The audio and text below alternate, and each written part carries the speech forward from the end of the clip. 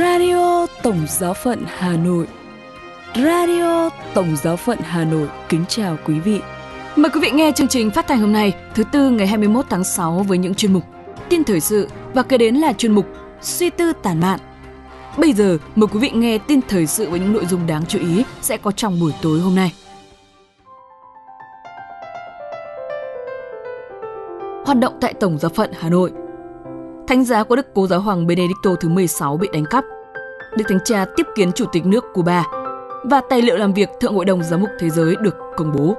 Sau đây là phần tin chi tiết. Hoạt động tại Tổng Giáo phận Hà Nội.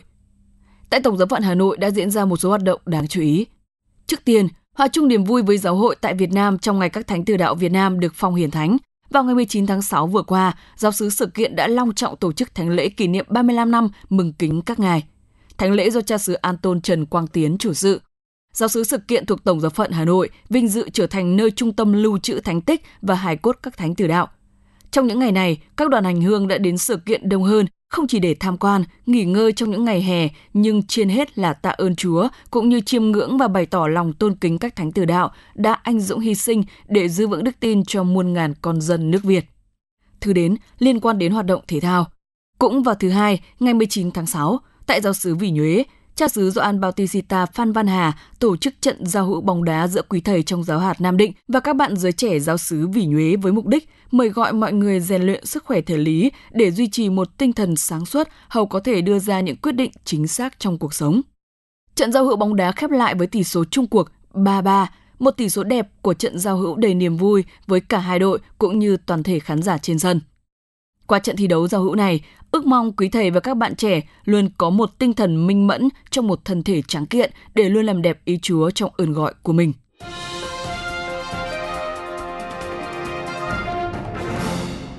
Thánh giá của Đức Cố Giáo hoàng Benedicto thứ 16 bị đánh cắp. Thánh giá đeo trước ngực mà Đức Cố Giáo hoàng Benedicto thứ 16 để lại cho một giáo xứ ở Bavaria, nước Đức đã bị đánh cắp.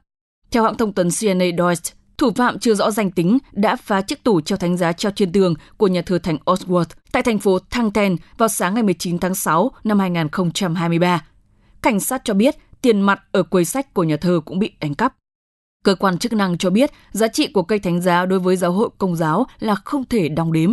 Vì thế, họ kêu gọi mọi người trình báo bất kỳ ai khả nghi.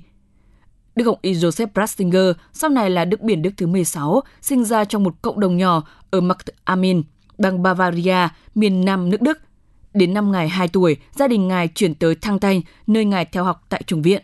Người phát ngôn của Tổng giáo phận Munich và Freising cho biết Đức Cố Giáo hoàng đã cử hành thánh lễ mở tay tại nhà thờ Thánh Oswald vào năm 1951. Sau khi nhà thờ được trùng tu vào năm 2020, cây thánh giá đặc biệt được trưng bày tại đó.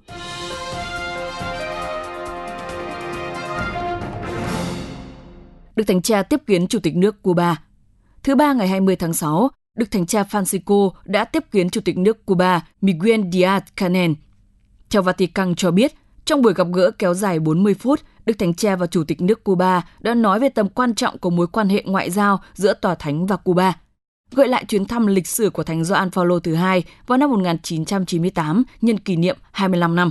Hai vị cũng thảo luận về tình hình đất nước và sự đóng góp của giáo hội, đặc biệt là trong lĩnh vực từ thiện. Bên cạnh đó, Đức Thánh Cha và ông Díaz-Canel còn đề cập đến một số vấn đề quốc tế cùng quan tâm và nhấn mạnh tầm quan trọng của việc duy trì cam kết luôn thúc đẩy lợi ích chung.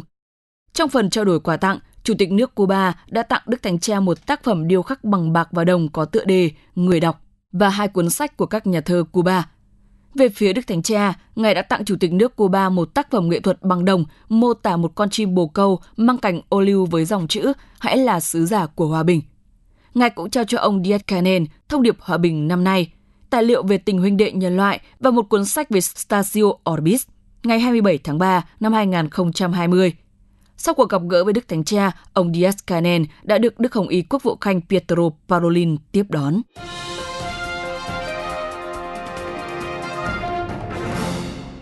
Tài liệu làm việc Thượng Hội đồng Giám mục Thế giới được công bố. Ngày 20 tháng 6 vừa qua, Văn phòng Tổng thư ký Thượng Hội đồng Giám mục đã công bố tài liệu làm việc của khóa họp thứ 16 về chủ đề Tiến tới một giáo hội hiệp hành, hiệp thông, tham gia và sứ vụ. Văn kiện này dài khoảng 60 trang, đúc kết tiến trình tham khảo dân Chúa trong 2 năm qua, phản ánh kinh nghiệm và vấn đề của giáo hội tại các nơi trên thế giới như chiến tranh, thay đổi khí hậu, các chế độ kinh tế tạo ra nạn bóc lột, bất quân bình và gạt bỏ. Có những giáo hội chịu tử đạo và những giáo hội đang chịu hiện tượng tục hóa mạnh mẽ, những giáo hội bị thương tổn vì nạn lạm dụng tính dục, quyền bính, lương tâm, kinh tế và cơ chế, những vết thương cần được chữa trị và hoán cải. Mục đích của Thượng Hội đồng Giám mục sắp tới không phải là để soạn ra các văn kiện, nhưng là để mở ra những chân trời hy vọng. Tài liệu làm việc gồm 2 phần chính. Phần A, trình bày kinh nghiệm tham khảo trong 2 năm qua, cách thức tiến hành để trở thành một giáo hội ngày càng đồng hành. Phần B mang tựa đề Hiệp thông, tham gia và sứ vụ, nhắm tới 3 hoạt động chính yếu, đó là tăng trưởng trong tình hiệp thông bằng cách đón tiếp tất cả mọi người, không loại trừ ai, nhìn nhận và đề cao sự đóng góp của mỗi tín hữu đã chịu phép rửa để thi hành sứ mạng, xác định những cơ cấu và năng động cai quản, qua đó thực thi sự tham gia và quyền bính trong một giáo hội đồng hành truyền giáo. Trong những phần khác của tài liệu làm việc có nói đến vấn đề quyền bính, sự sai trái trong việc thực thi quyền bính vì tinh thần thế tục. Cần có một nền huấn luyện toàn diện, huấn luyện khởi đầu và thường huấn cho dân Chúa, cố gắng canh tân ngôn ngữ dùng trong phụng vụ, giảng thuyết, huấn giáo, nghệ thuật thánh cũng như mọi hình thức thông tin cho các tín hữu và dư luận quần chúng, kể cả qua các phương tiện thông tin mới. Sự canh tân ngôn ngữ phải nhắm làm cho nó dễ hiểu và hấp dẫn đối với con người ngày nay, không trở thành một chướng ngại làm cho họ xa cách giáo hội. Chuyên mục Suy tư tản mạn. Quý vị và các bạn thân mến, trong cuộc sống có rất nhiều khi chúng ta phải đưa ra những quyết định, những chọn lựa. Ngay cả đến niềm tin về một đấng mà chúng ta đang bước theo cũng đặt ra cho chúng ta những quyết định phải chọn lựa. Cách riêng đối với người trẻ, sự chọn lựa ấy tưởng chừng như một cuộc phiêu lưu đầy thử thách, thế nhưng sẽ là một cú hích khi họ dám sống cho những gì mình tin vào đấng họ chọn. Vậy người trẻ có cái nhìn thế nào về vấn đề này? Mời quý vị cùng lắng nghe bài viết Tuổi trẻ và phiêu lưu dưới đây của tác giả Nắng tháng 3. Em cứ nói tuổi trẻ phải phiêu lưu, vậy mới vui, cuộc đời vì thế mà thú vị. Thì cùng phiêu lưu em nhé. Dĩ nhiên cuộc phiêu lưu này sẽ đầy những thử thách, nhưng hẳn sẽ không làm người trẻ như em phải thất vọng đâu. Anh muốn nói về hành trình đức tin của chúng ta. Tin đâu phải là gật đầu với một danh sách các tín điều. Đời sống đức tin vì thế cũng chẳng phải là rón rén và dò dẫm như đi qua một bãi mìn đầy những thứ phải giữ, không thì nổ bay rác. Thế hóa ra, đức tin công giáo đồng hóa với tuân giữ lề luật, nghi thức phụng vụ ư? Không, đức tin của chúng ta đẹp lắm em ạ. Bởi đối tượng của nó là Thiên Chúa. Cơ mà vị này luôn mời những ai tin vào mình phải làm một cú nhảy vào bàn tay quan phòng của Ngài.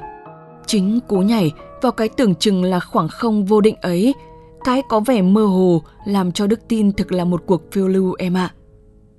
Hành trình Abraham đi đến miền đất gọi là ta sẽ chỉ cho, có mơ hồ không em? Có mạo hiểm và phiêu lưu không? Tin vì thế là phó thác vào Thiên Chúa và can đảm bước đi. Cuộc xuất hành của dân Do Thái về vùng đất có tên là Hứa xem ra cũng chẳng có gì là chắc chắn, rõ ràng. Thậm chí vị Thiên Chúa đi cùng ngay cái tên cũng mơ hồ. Ta là đấng ta là.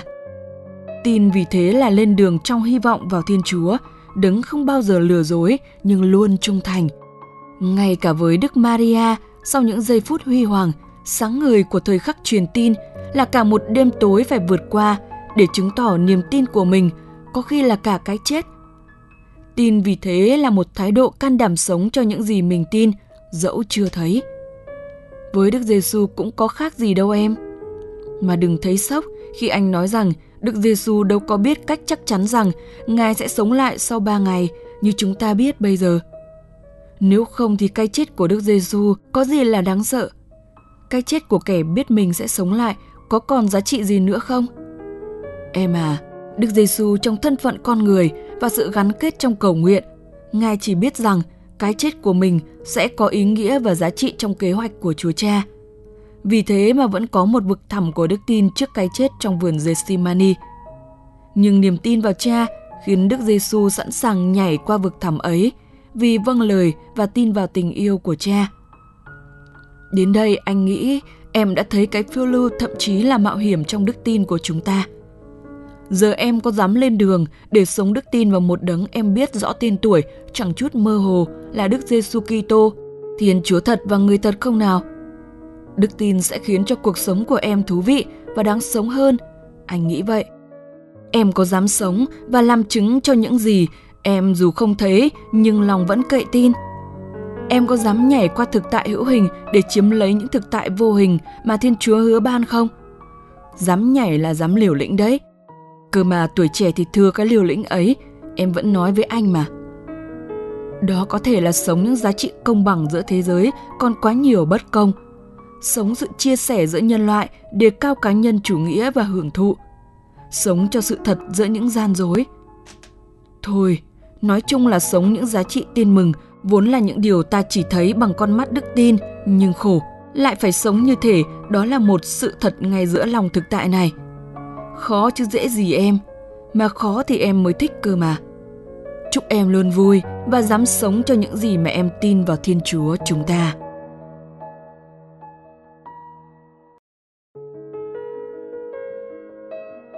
Radio Tổng giáo phận Hà Nội xin chào và hẹn gặp lại.